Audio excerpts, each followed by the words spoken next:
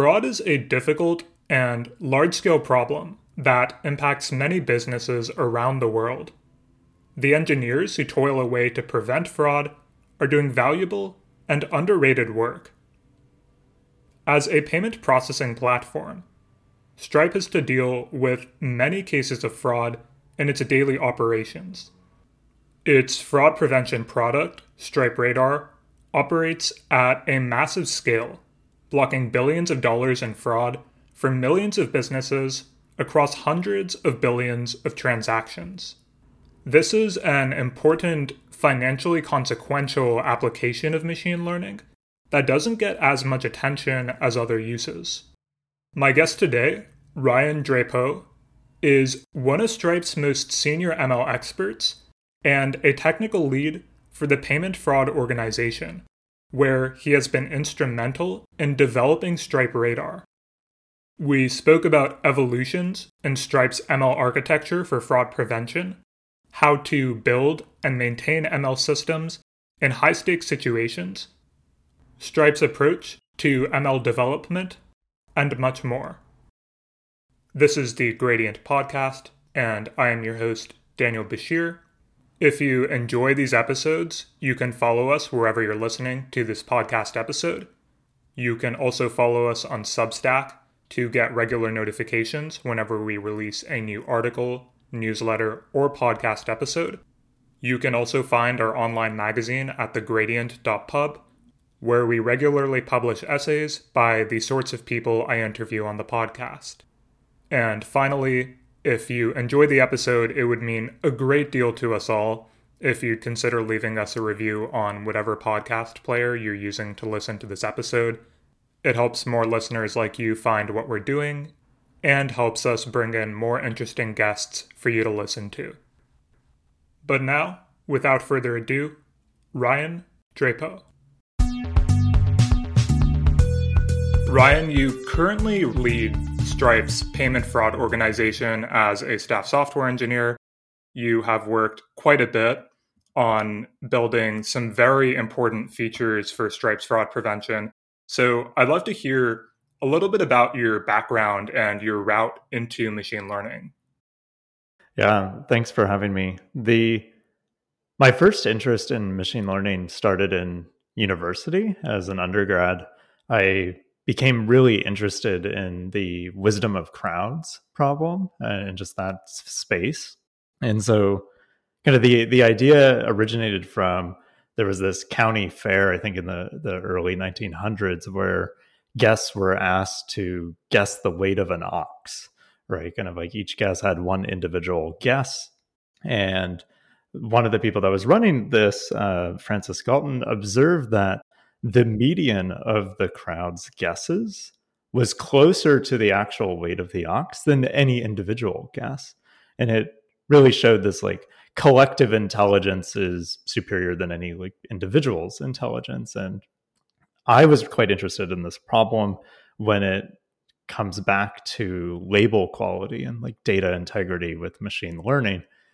Labels are almost everything when it comes to a machine learning model, in terms of like, you put garbage into a model, you're going to get garbage out. And so that was really my interest stemmed from this problem. And I did some undergraduate research working on wisdom of crowds problems, which then translated into some graduate research still in the crowdsourcing space. And when I looked for a job outside of university, the kind of data integrity problem was still at kind of like the forefront of what I wanted to work on. So I joined a ML team at Facebook where we were focused on content moderation and building ML systems to detect and prevent content that shouldn't be on the platform. And most of the labels from that space were crowdsourced labels or human labeled content. And when it comes to Stripe, which I joined after Facebook, I was really focused on this problem of fraud at this time. And the theme of my career so far was primarily data integrity and data quality. But there was a second one that started to become even more interesting for me in the space of machine learning, which is this adversarial nature of this domain. And the fact that I'm on one side of the table trying to build these machine learning defenses, and there is someone else or a group of people on the other side of this table that are trying to defeat everything that I'm doing. And that really came through in both the content moderation space in my time at Facebook, but even more so working on stopping payment fraud at Stripe. The content moderation space, identifying hate speech, spam, dealing with disinformation, all of these areas do seem very importantly adversarial, and it's hard to conceptualize them as anything but a cat and mouse game. And so I guess I can kind of see that coming as a through line here. I'm curious for you, before we dive into fraud proper, you mentioned some of the top level differences between your work on content moderation, data quality, and then your work now on fraud. Can you maybe speak to a little bit more of the differences in the adversarial relationships that those two spaces admit themselves? Yeah, there's probably like a lot of both similarities and differences between the spaces. Just in terms of similarities, spam and fraud are both financially motivated, right? So the attacker or the other person on the other side of the table is trying to generate money. That's what motivates them at the end of the day. And that's a very different motivation than when we're talking about some content like hate speech, right? Hate speech generally isn't something that generates lots of money, or at least it didn't when I worked on the problem in the past. And so I think when you add a financial incentive to this problem, it becomes quite different in a sense. Like the fraudsters in this case, or spammers in content moderation, it is their full-time job to make this money in this way that happens to go against either the platform rules or against the law in the case of payment fraud. And so just as much time as I'm spending trying to build these defenses, there's someone who's spending an equal amount of time, if not more time, trying to defeat them.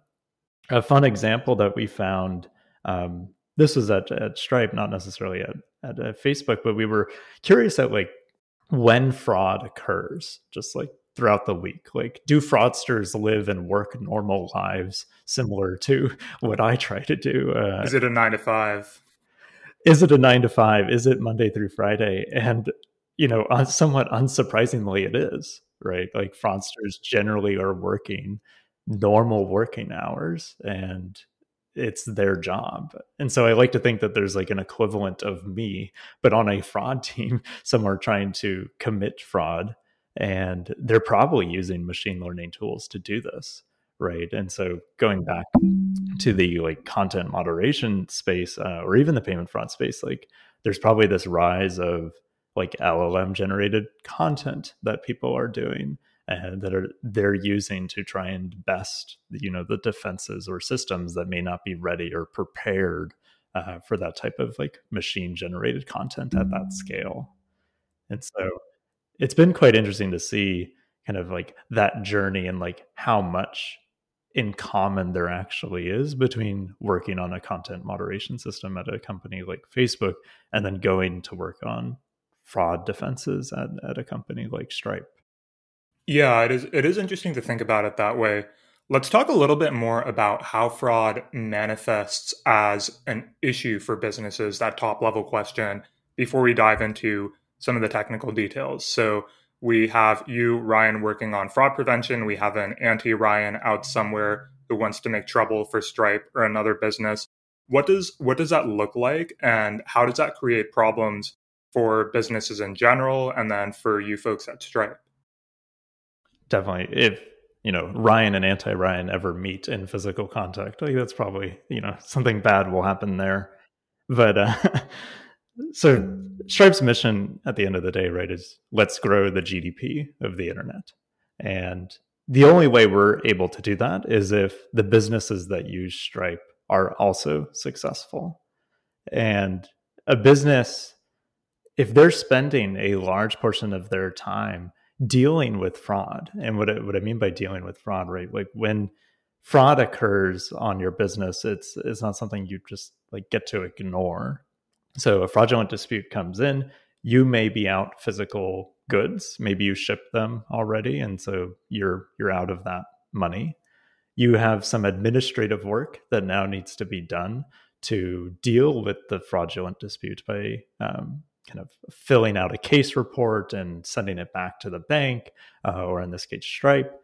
And that takes time. It takes people, it takes time away from running your business. And you could have spent that time growing your business in any number of ways, but instead you're kind of using it on this like just net loss of fraud.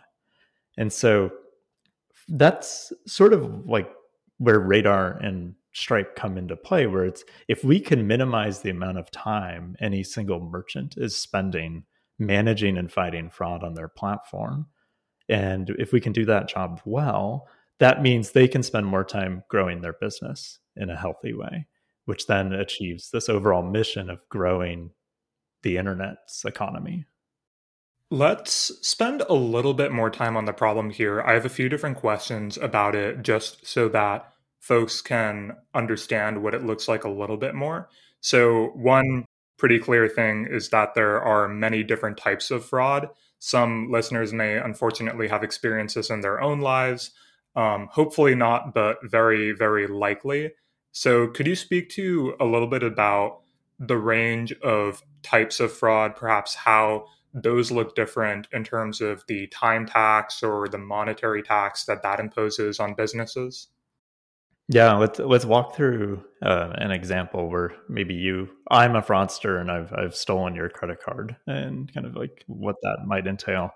So let's say sometime in the past you shopped online maybe with some merchant that wasn't using Stripe or using a top tier processor, and they were trying to do things on their own.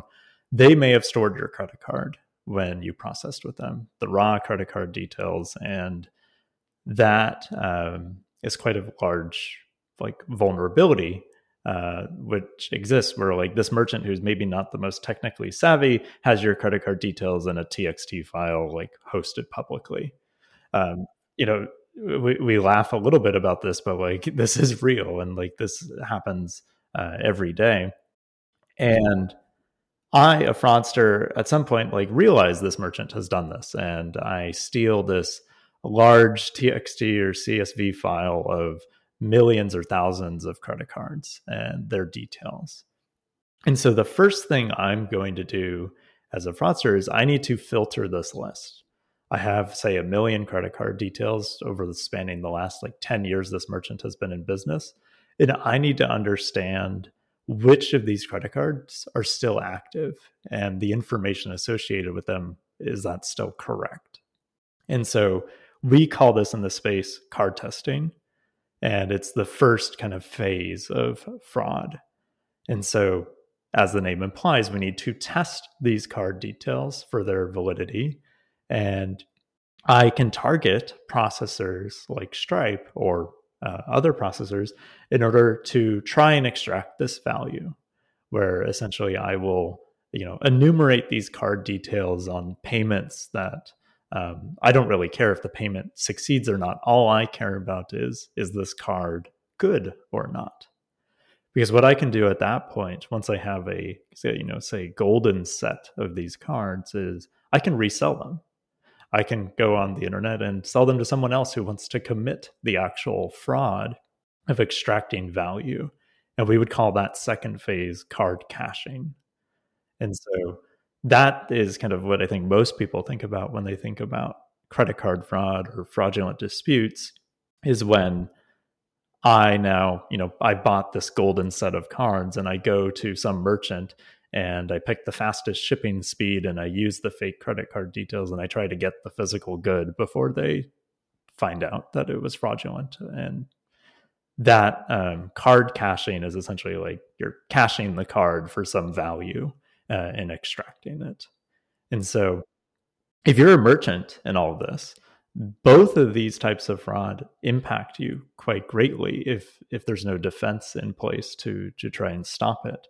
So the kind of like card networks or just the ecosystem of online payments, they don't like this fraud. Obviously, there's like rules in place for how much fraud you're allowed to have on your merchant or any individual account.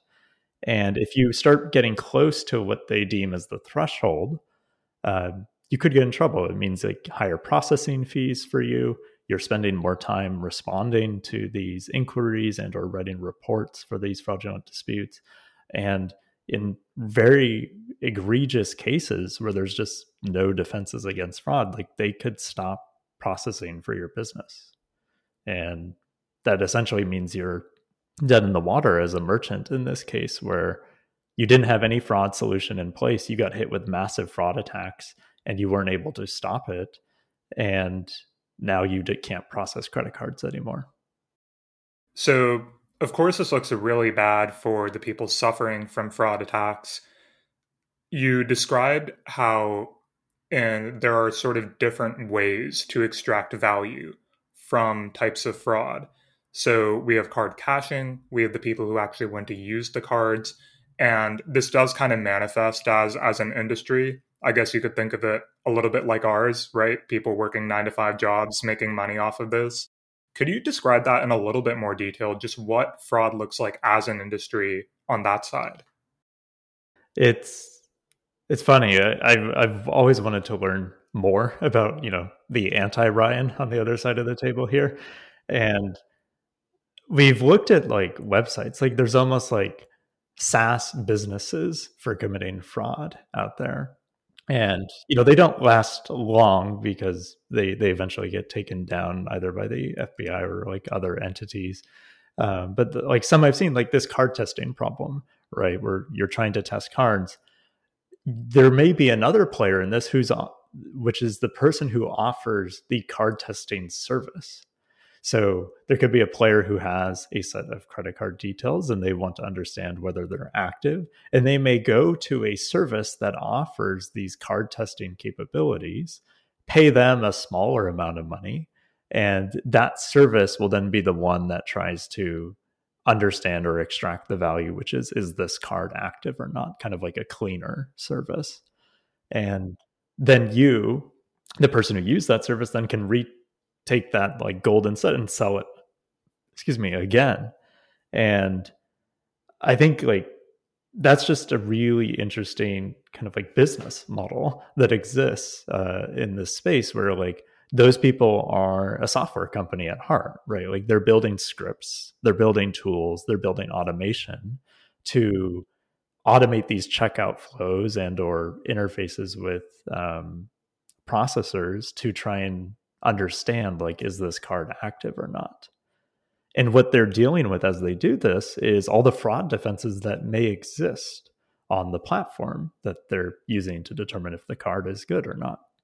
And so that's kind of where like Stripe Radar really comes into play, which is if you chose Stripe or a merchant that uses Stripe to try and test these cards, well, then you have to deal with me and then all of my team's work to try and get past our defenses to get that value at the end of the day that you're looking for.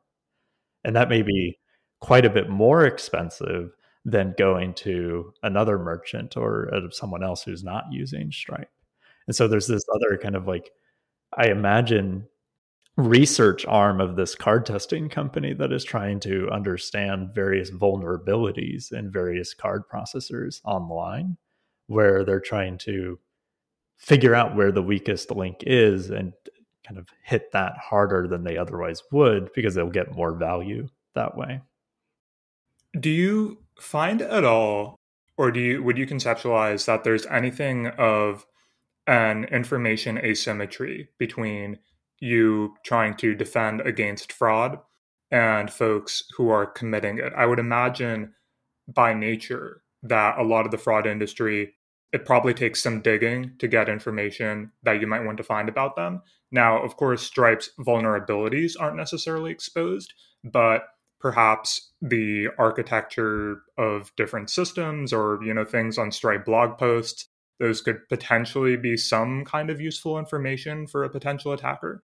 And so I guess I'm curious how you think about that information. Totally. I mean, this podcast is a good example of information that might be useful for a fraudster, right? So, Hmm. hello, any fraudster that is listening. Um, I think there's definitely information asymmetry between the attackers and defenders here. I think to the same extent that fraudsters are kind of on the hunt for finding vulnerabilities, we also are looking to do that internally. But the power that Stripe really has here is we get to see everything that happens across the Stripe network. You as a fraudster are, I would imagine, more weary of sharing your information with other fraudsters. Like those are essentially your competitors in this space. Like if you imagine there's like two card testing services that exist, like do they really want to share their knowledge of vulnerabilities with one another? I'm sure it does happen. Like there is kind of like a bragging rights nature that I've seen to like some of these fraudsters, and there's like clout of like if I share an exploit that's really good, then I get a lot of good reputation as a fraudster.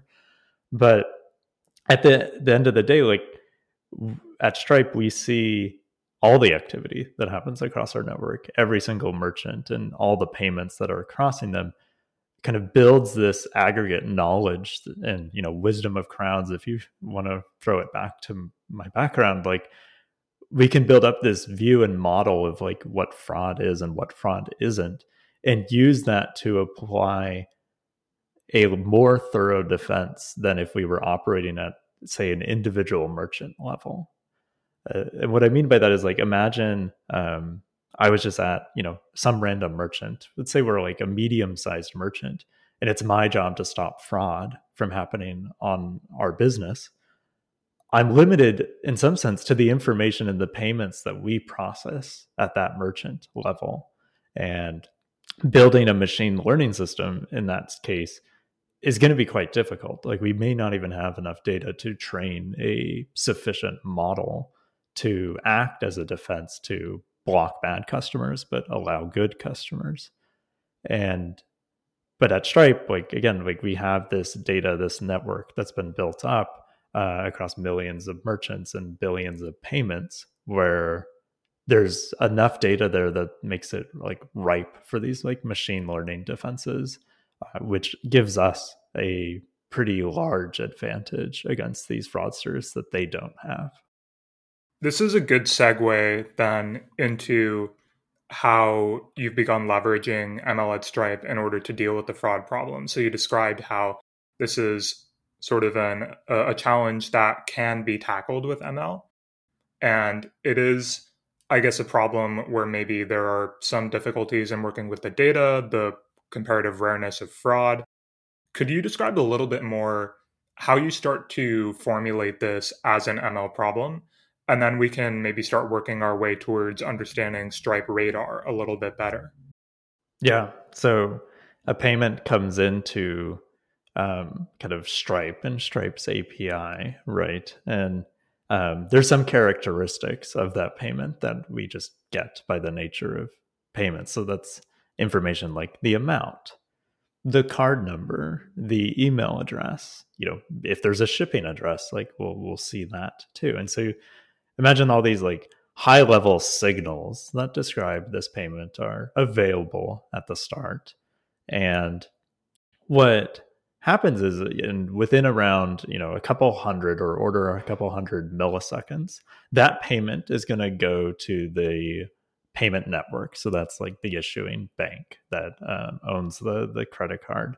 And in that time, we can make a decision of whether we want to allow that payment or block that payment. So that's kind of our action space and at the point in time in which we would take that action.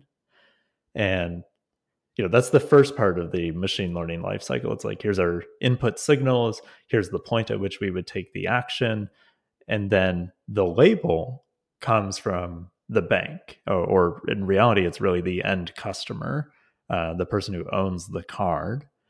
You review your credit card statement. Some people are diligent and do this every day. Other people maybe read their statement once a month, and you noticed, hey, that payment I never made that payment. So you call up your bank or you somehow submit and say, like, that's fraud. That makes its way back to Stripe as what we call a fraudulent dispute. And that ultimately becomes the label in this machine learning problem. So we have the set of good payments, which are the payments that don't get any disputes and aren't fraud as far as we can tell. And then there's the set of payments which are fraud, which were reported by these end customers. And so you put that all together, you have the input signals, you have the point in time in which you take the action, and then you have the labels. That's the setup that's needed to start using ML or creating an ML feedback loop or cycle, which is what Stripe Radar does. Great. So we have the basic setup of this problem. So we have our input, that's a payment, card information. That goes through the Stripe API to the payment network, and we want to make some decision of whether we're going to allow or block it. We might be looking for similarities to patterns of transactions that might have triggered a fraudulent dispute in the past or something of the sort. Could you describe a little bit then about how the system that actually ingests this data, figures out how to make these decisions, how it has evolved over time to where it is today?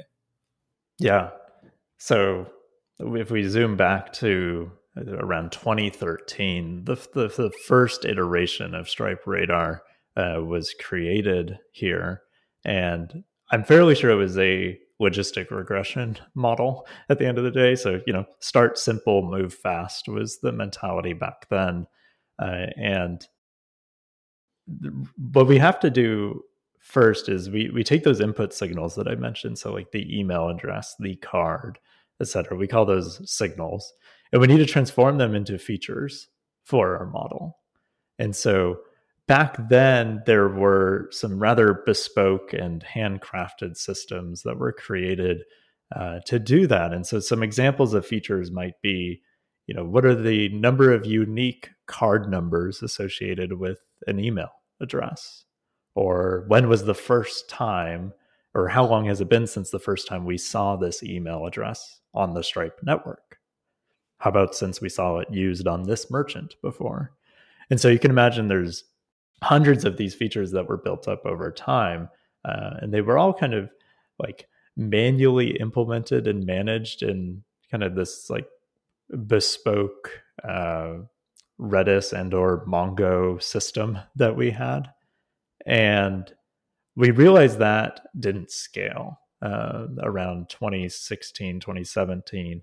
What we were facing was this problem of, I refer to it in machine learning as like log and wait, which is I create a new feature like that unique card number feature I mentioned, and I implement it, and now I'll get that data going forward from this point in time. But I have to wait, let's say 5 to 6 months in order for enough payments and fraudulent disputes to accumulate with that new feature before I'll have enough to retrain my model to incorporate it. And so this is a problem that in some sense was unique to Stripe in that fraud is quite rare.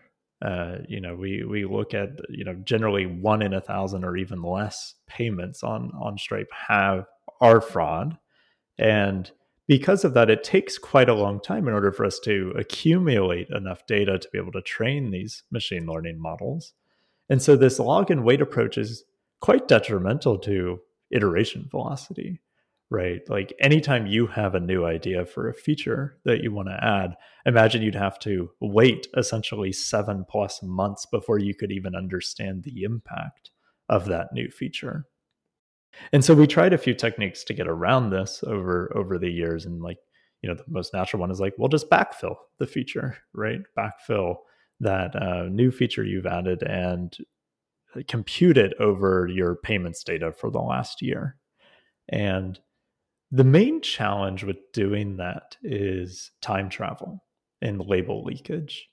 It's very easy to leak the future back into the past, which then when you incorporate into your model, and ship your model to production and have it predict current payments, that distribution is going to be different. And so your model learned a behavior of like having knowledge from the future, which now it's not going to have at prediction time.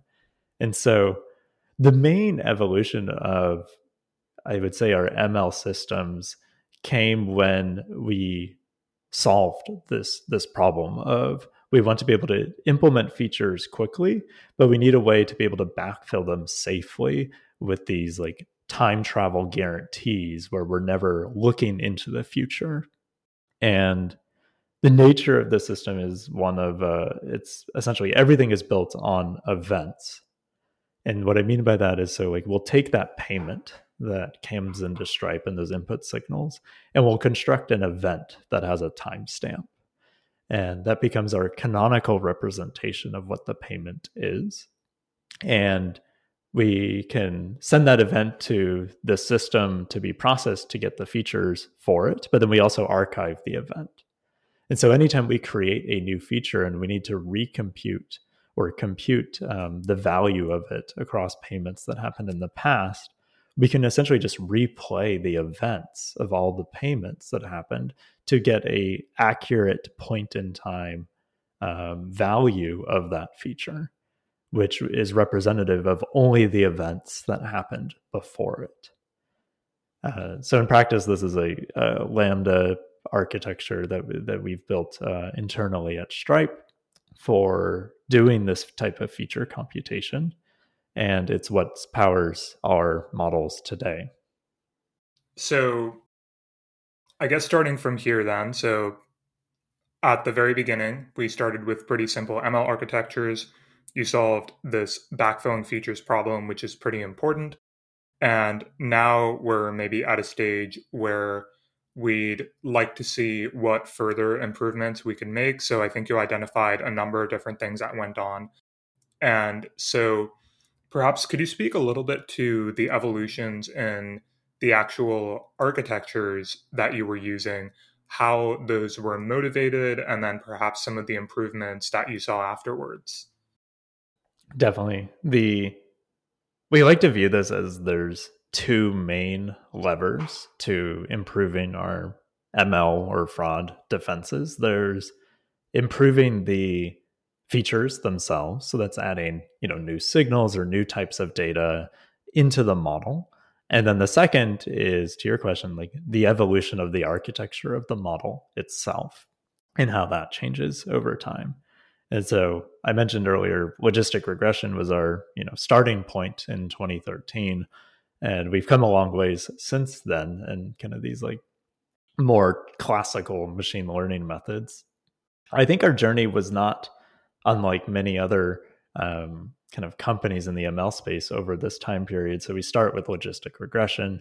We move to random forest or some tree-based approach, and then settling on XGBoost, which was kind of like the best of the, let's call it like classical machine learning methods. And XGBoost does quite a good job at handling the types of data that we're dealing with in terms of these features, right? We're not necessarily in a text domain or an image domain or a video domain, like previous role at like content moderation. Like this is really like tabular data and hand engineered features which are powering this system. And so something like XGBoost was quite performant at being able to do this job well, and served us for many years. I think the first XGBoost model we started in 2018, and we didn't fully get rid of our dependency on XGBoost for this model until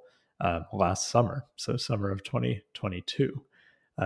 But throughout that time, there was quite a few interesting stories of kind of attempts to move beyond this like XGBoost model that was like really quite good at detecting fraud. So I joined the company in early 2019, and my first task was to build a recurrent neural network with the idea that payments are essentially like a sequence, right? Like we have multiple payments that have occurred on like a card, for example. And so that is a sequence that we can transform into a representation that would be best suited for this like state-of-the-art approach that was really gaining a lot of traction at the time, which is these like sequence-based models.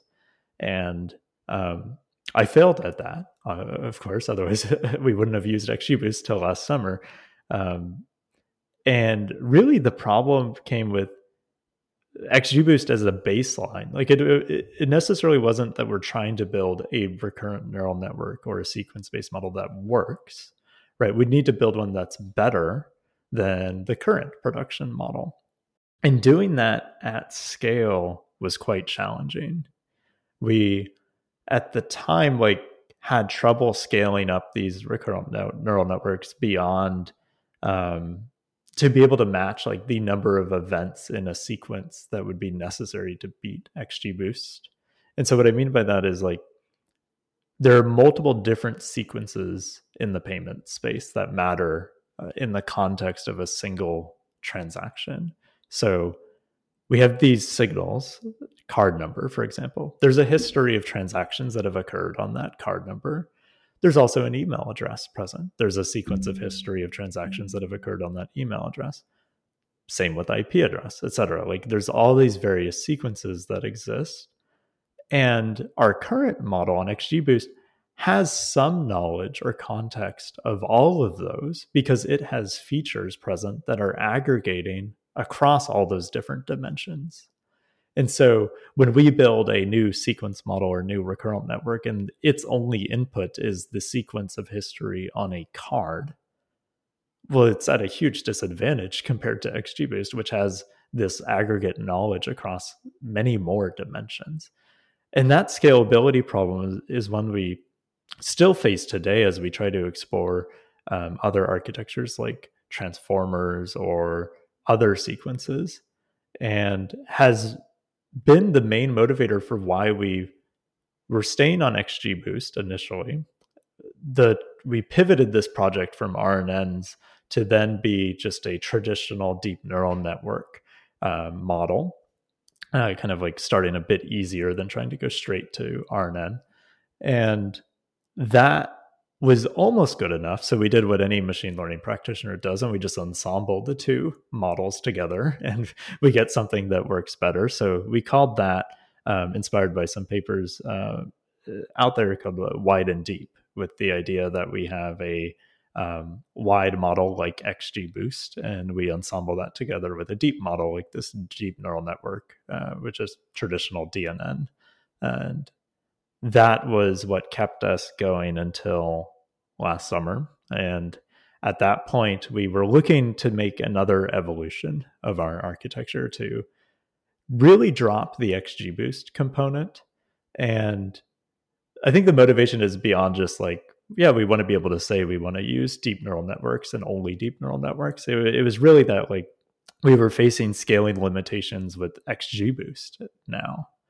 And so, between 2019 and 2022, like Stripe's data grew quite considerably and over several orders of magnitude. And that gives us several orders of magnitude more data to use. And what we found was it was quite hard to just throw more data at this problem, like expand our training window, give it more training samples with XGBoost. And we were looking at like training times for our model on the order of like 15 to 20 hours to train the production model. And it was largely dominated by XGBoost here.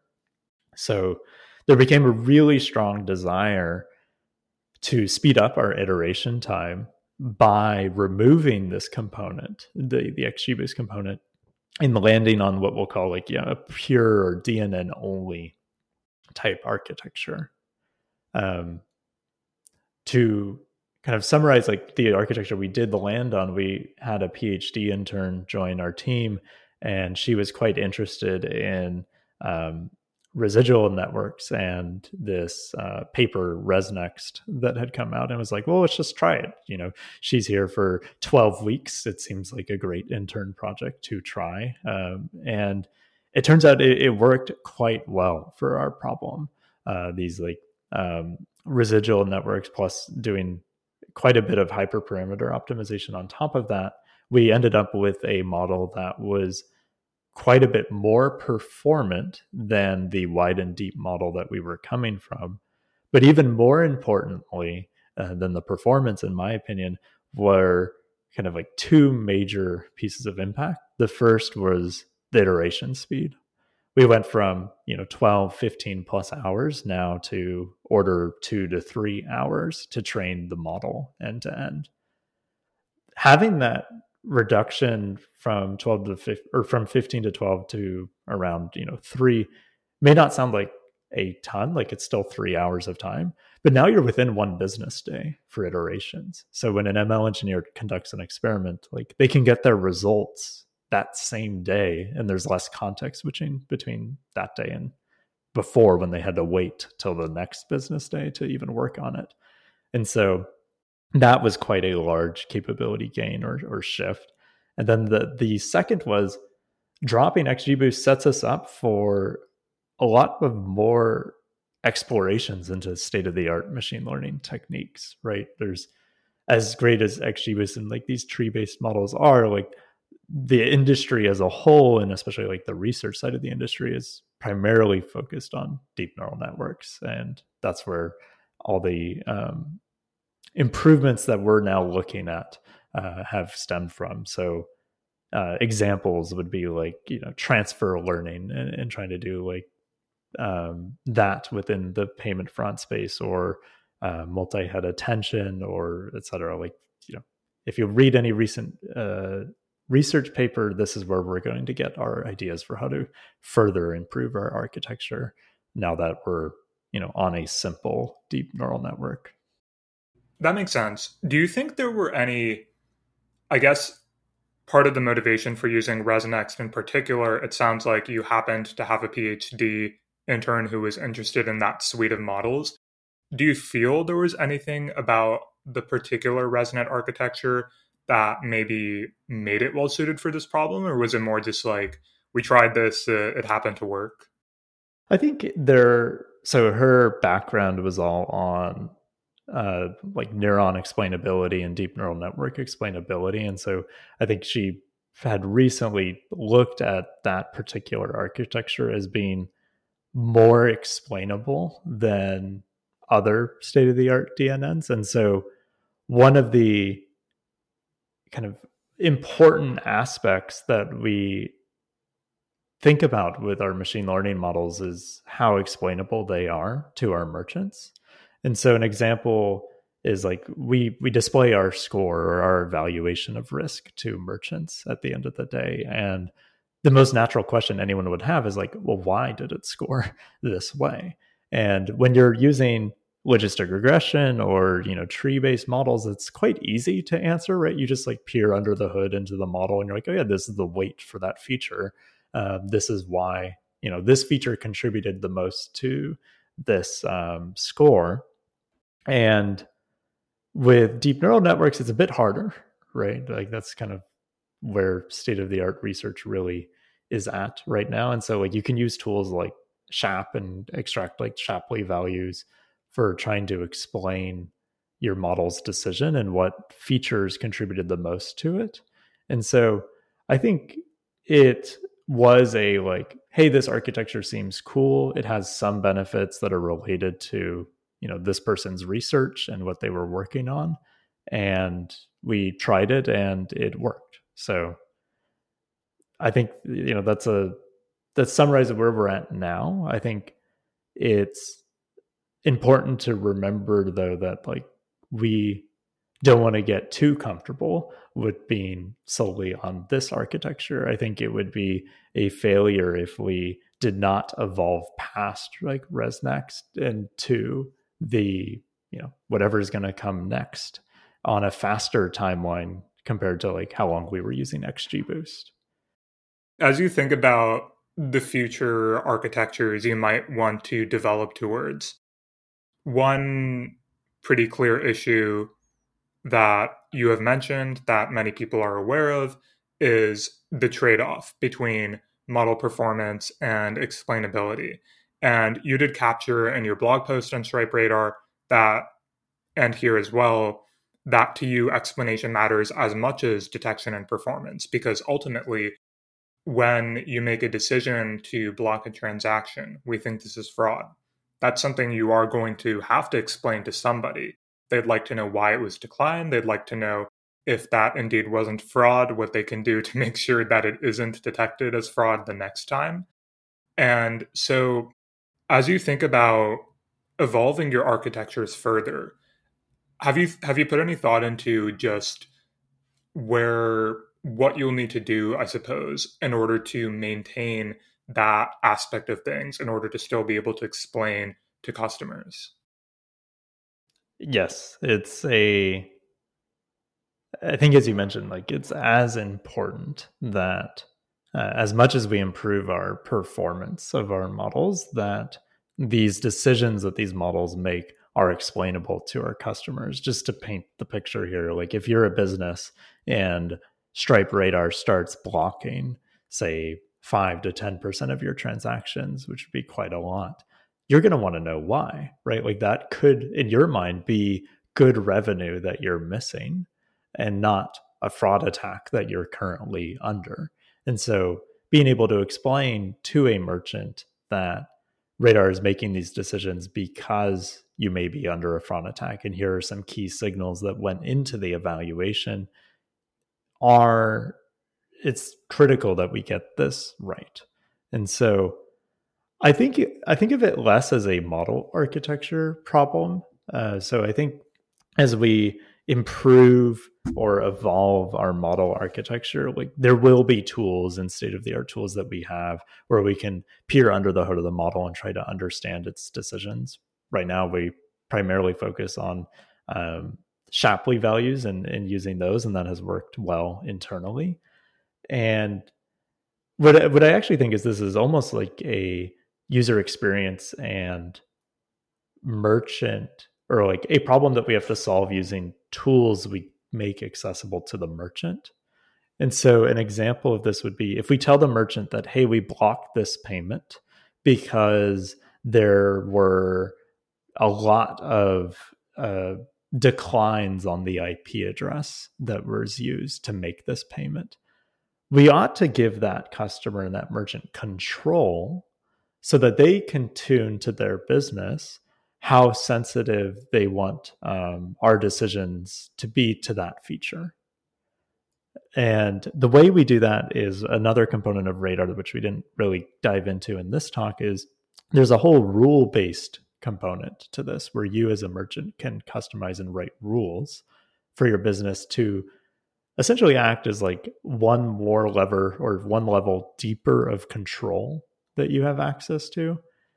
And you could imagine the way this would work is like if you're that business with this, Radar is blocking 5 to 10% of your payments, and like this is not fraud, and you see that Radar is blocking it because of these signals or features that are on the IP address, and maybe this is because the payments are all coming from one location, but you're confident that that's not fraud.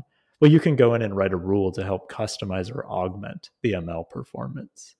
And so, in some sense, this is kind of like human in the loop machine learning and like tuning for per merchant outcomes that you're looking for, where giving merchants the control and giving them levers and actions is just as important as the explainability and just as important as the performance of the model. Because ultimately, like some merchants will want to take a little more control because they believe they can extract even more value out of the system than what it provides kind of by default. We've spoken to, I think, a lot of the particularities, the architectural concerns, the nature of what fraud looks like for businesses, and you at Stripe having to deal with it, I think, from a high level with the use of some examples. I guess I'd love to hear a little bit more about some of your on the ground stories, about some of the more tricky things that you and businesses that Stripe serves have had to deal with. Yeah, the one I would point to the most is this idea of data locality. And what that means is that there are many countries, states, and or legislatures out there in the world that are passing laws that limit where data can be stored for the citizens or users or businesses within that domain. And we talked a lot about on this call so far around the importance and the power of the like Stripe network and the breadth of the data that we have available. And data locality makes this a little bit harder as it fragments that network. And what I mean is, like, imagine you're a fraudster and you're committing fraud in, country A, and you go and commit fraud in country B, but country B has a data locality law that says nothing from country A can come into country B. That means if we didn't do any additional techniques, when we make the prediction or evaluation of your payment in that second country, we have no knowledge of the previous fraudulent activity that you committed in country A. And this essentially poses like an existential risk to fraud systems, that if you do not account for this fragmentation effect in your features or in the signals that are coming into your model, then you will essentially fly blind when you're making predictions, and fraudsters will know that and kind of try to abuse that hole. And so we've had to explore quite a few techniques to get around this. And one of them is essentially this idea that we can take a payment and pass it through an encoder and create an embedding for that payment. And that embedding now may not be subject to the data locality legislature, because it's no longer a payment. It's no longer any data that would be usable or identifiable, like personally identifiable information. And we can take that and kind of bypass these data locality laws, or kind of extract the data to a level where it no longer matters or it doesn't apply. And we use that to expand or keep our network kind of as stitched together as possible. Other techniques is like you could just try to give some signal that this fraud attack happened in this country to another country. And by transferring that information, itself is not subject to data locality, but just the knowledge that like this card was used, and you can do that via something like a Bloom filter, would be useful for making predictions within the more restrictive locality zone. I guess another kind of aspect of this I'm curious about too, really the locality constraints, as I understand it, are sort of coming from different countries, and they have more restrictive laws or regulations over the use of data. And so that really impedes what you can do with it. I do understand there are, and I'm not an expert on like federated learning or anything, but I know there are techniques like that that are supposed to allow you to still aggregate data while respecting data privacy. Are those sorts of techniques things that you're able to think about using in this domain, or am I kind of barking up the wrong tree with that question? No, that's spot on. I think the embedding approach I described earlier is like a more naive approach, or kind of like a first stepping stone on this way to doing full federated learning. And it's an active area that we're still working on, and also, paying close attention to how these data locality laws are going to evolve so that we can plan the evolution of our own systems. You might imagine like it's only advantageous for us to do this if we know that data locality laws are going to fragment our networks in a certain way. And this is like us getting ahead of the game. And we're kind of like, paying very close attention to current legislature out there to see if that's actually going to happen. I think the important distinction that I'd add, like federated learning is quite a broad word or term in terms of what it describes. But I think people, when they think of like these data locality laws, they immediately think like, oh, like this is going to impact your model training. Like your model can only train on data from country A or country B, and that is itself going to be detrimental to its performance. And that is true. I think even more important is the network signals and features themselves, or where we see more of our performance degrading when these laws come into effect. So just the knowledge that, hey, this card was used in country A and country B requires you to pass data across these data locality zones, which may or may not be allowed. And if you're not, like, if you can't share that data, then when your model is making a prediction, it doesn't have the context of the history of this payment, and it can't make as accurate of a decision. So like regardless of your model architecture and like, or your model and how it was trained and what data it was used to train, if it doesn't have the context when it makes the prediction, then you're going to lose performance.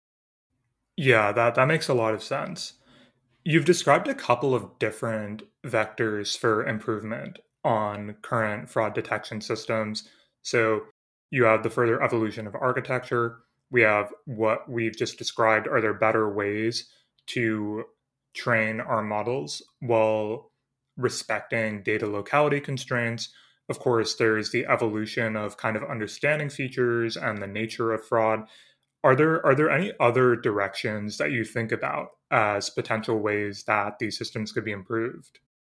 It may be a rehash of what you said, but like additionally, there's beyond model architecture improvements, there may be just tweaks to the model training process itself, kind of coming back to data integrity and like garbage in, garbage out. Like if the labels themselves of whether a payment was fraudulent or not are not accurate, then your model itself and its performance will not reach its true potential.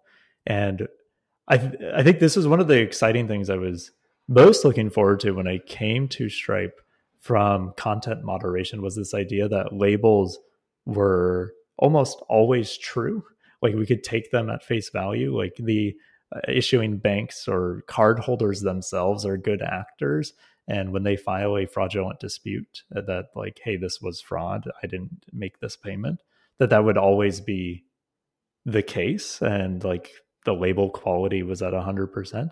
And that just turned out to be so incorrect and false, or it was just a wrong assumption that I had coming in. And actually, like a lot of the team had until we kicked off kind of a research project to look into label quality specifically. Everyone assumed that it was good. But it turns out not all people are good actors. And there's this concept of, we call it mislabeled fraud internally, but this idea in the industry of friendly fraud, which is that you yourself are a fraudster, but you're going to make a payment with your own credit card and then claim you didn't make that payment. That is a very different machine learning problem to tackle, because you can imagine our systems up until this point have all been focused at trying to detect when someone else is using the credit card that isn't authorized to make the payment. So, differences in IP address or changes in signals that we could detect. This is a very different case where it's the same person. So, like, all those defenses that we've built now need to adapt to this new approach, which is, hey, this person is making the payment. They've made all the previous payments on this credit card, but they're going to dispute this as fraudulent. And I think that's the next big jump in kind of our perceived model performance, comes from us really cracking this problem of how do we solve this label quality issue at the end of the day, and train maybe two models, or add more signals to try and differentiate those two different behaviors. I can see that posing a really interesting set of problems. I guess you would imagine that I go back and claim that I didn't make a payment on my credit card that I actually did. then we encounter the space of brittleness. Even if a bunch of other features look the same, something might fall apart. But it's probably even more likely that the features you have available to look at when I am a fraudster trying to call out on my own transaction, the whole suite of features, things that you have to look at, are probably going to look very different under what you capture, right? So I imagine that maybe you have to start thinking about a whole different set of features, or maybe there's incremental things you can change. But it does seem like there's a lot of ground up work there as well. It it doesn't have to be entirely different. So you could imagine this is how we approach this problem, but like you could imagine looking at these fraudulent disputes, and there's other types of disputes that come in as well, like product not received or the product was damaged that aren't fraud. And you could actually train a model that tries to predict the dispute label or like the dispute class, the type of dispute that comes in. And we can use that to try and tease apart the fraudulent disputes that are originating from people that actually had their card stolen and fraud committed on their on their card, or and differentiate that from people who are just disputing fraud on their own card to try and extract some value, because the features and the values themselves, we will essentially with this multi-class model predict a different dispute label than fraudulent dispute for it. So the problem becomes not what is the likelihood of whether this payment is fraudulent given it's a payment. It's what is the likelihood that this payment is fraudulent given that it is disputed.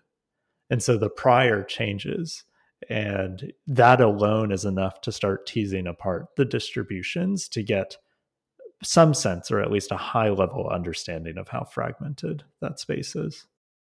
That's interesting. And so, I guess in one sense, this problem initially might feel a little bit harder. Fraudulent, given it's disputed, you're in a multi class classification problem. So, on the surface, it's like, well, maybe we have a more complicated distribution to work out. But given the prior that it's disputed, that does give you quite a bit more information to narrow down on precisely what you're looking for.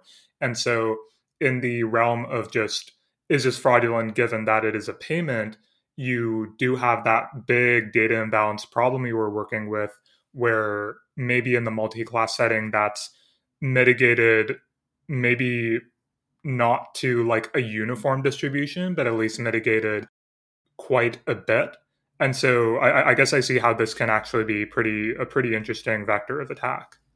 Yeah, exactly. And then you can imagine, like, now that you have that multi-class model, you can use it to then filter the training set of your other model that's trying to evaluate just payments for fraudulent risk, to be able to fine tune it specifically in one direction or the other. You can, imagine having two models, that one does the friendly fraud prediction and the other does the more traditional just payment fraudulent dispute prediction. I think this is a good place for a closing question. And so you spent quite a while working on Stripe Radar in the land of problems like content moderation, like fraud, these things that are ultimately adversarial. And these are, I guess, really difficult spaces to work in. Can you speak to, I suppose, the lessons you've picked up having had to engineer ML powered systems to both, I guess, what you've taken away both in dealing with these particular problems, but then in also building those systems more broadly? I think the overarching theme is don't get comfortable. If you're working in an adversarial space, there are people who are going to continuously try to best your defenses. And if you kind of get comfortable and feel like you've solved the problem, so to speak, like, someone will almost certainly prove that you haven't. And there's always room for improvement. And we view improvement across the two main levers internally within our ML teams, right? The building new signals and features for our models, and then also tweaking the model architectures or the training process such that they get better. And between those two, we see this kind of like continued evolution and increases in performance year over year of our machine learning. And we're going to continue to do that in the future. We have to, to achieve Stripe's mission overall of growing the GDP of the internet. The only way we can do that is if we can mitigate and minimize the amount of fraud that merchants are facing. And machine learning has a core role in doing that, as it's the main way to kind of like scale up your defenses and take advantage of this breadth of data that we have at Stripe. That is a great takeaway, a very appropriate one too, and I think a great place to end. Ryan, thank you for taking the time to speak with me today. It was really interesting to hear about your work on Radar. I'm very excited to see what more comes, or I guess not having to think about fraud if I ever become a Stripe user or anybody I know ever becomes a Stripe user. So thank you for the work you're doing and for speaking with me today. Thank you for having me. And that is a wrap, my friends. As I mentioned at the start of the episode, you can subscribe to The Gradient on Substack to receive not just this podcast, but also our articles and newsletters directly to your email. You can also visit us at thegradient.pub, where you'll find all of that, as well as more information about The Gradient and how you could even contribute if you're interested. And finally, if you enjoyed this episode, we would really appreciate your feedback. If you'd like to leave a comment or review, we'd love to know how we can make this series more interesting and informative to you. And with all that, I'll leave you until the next episode.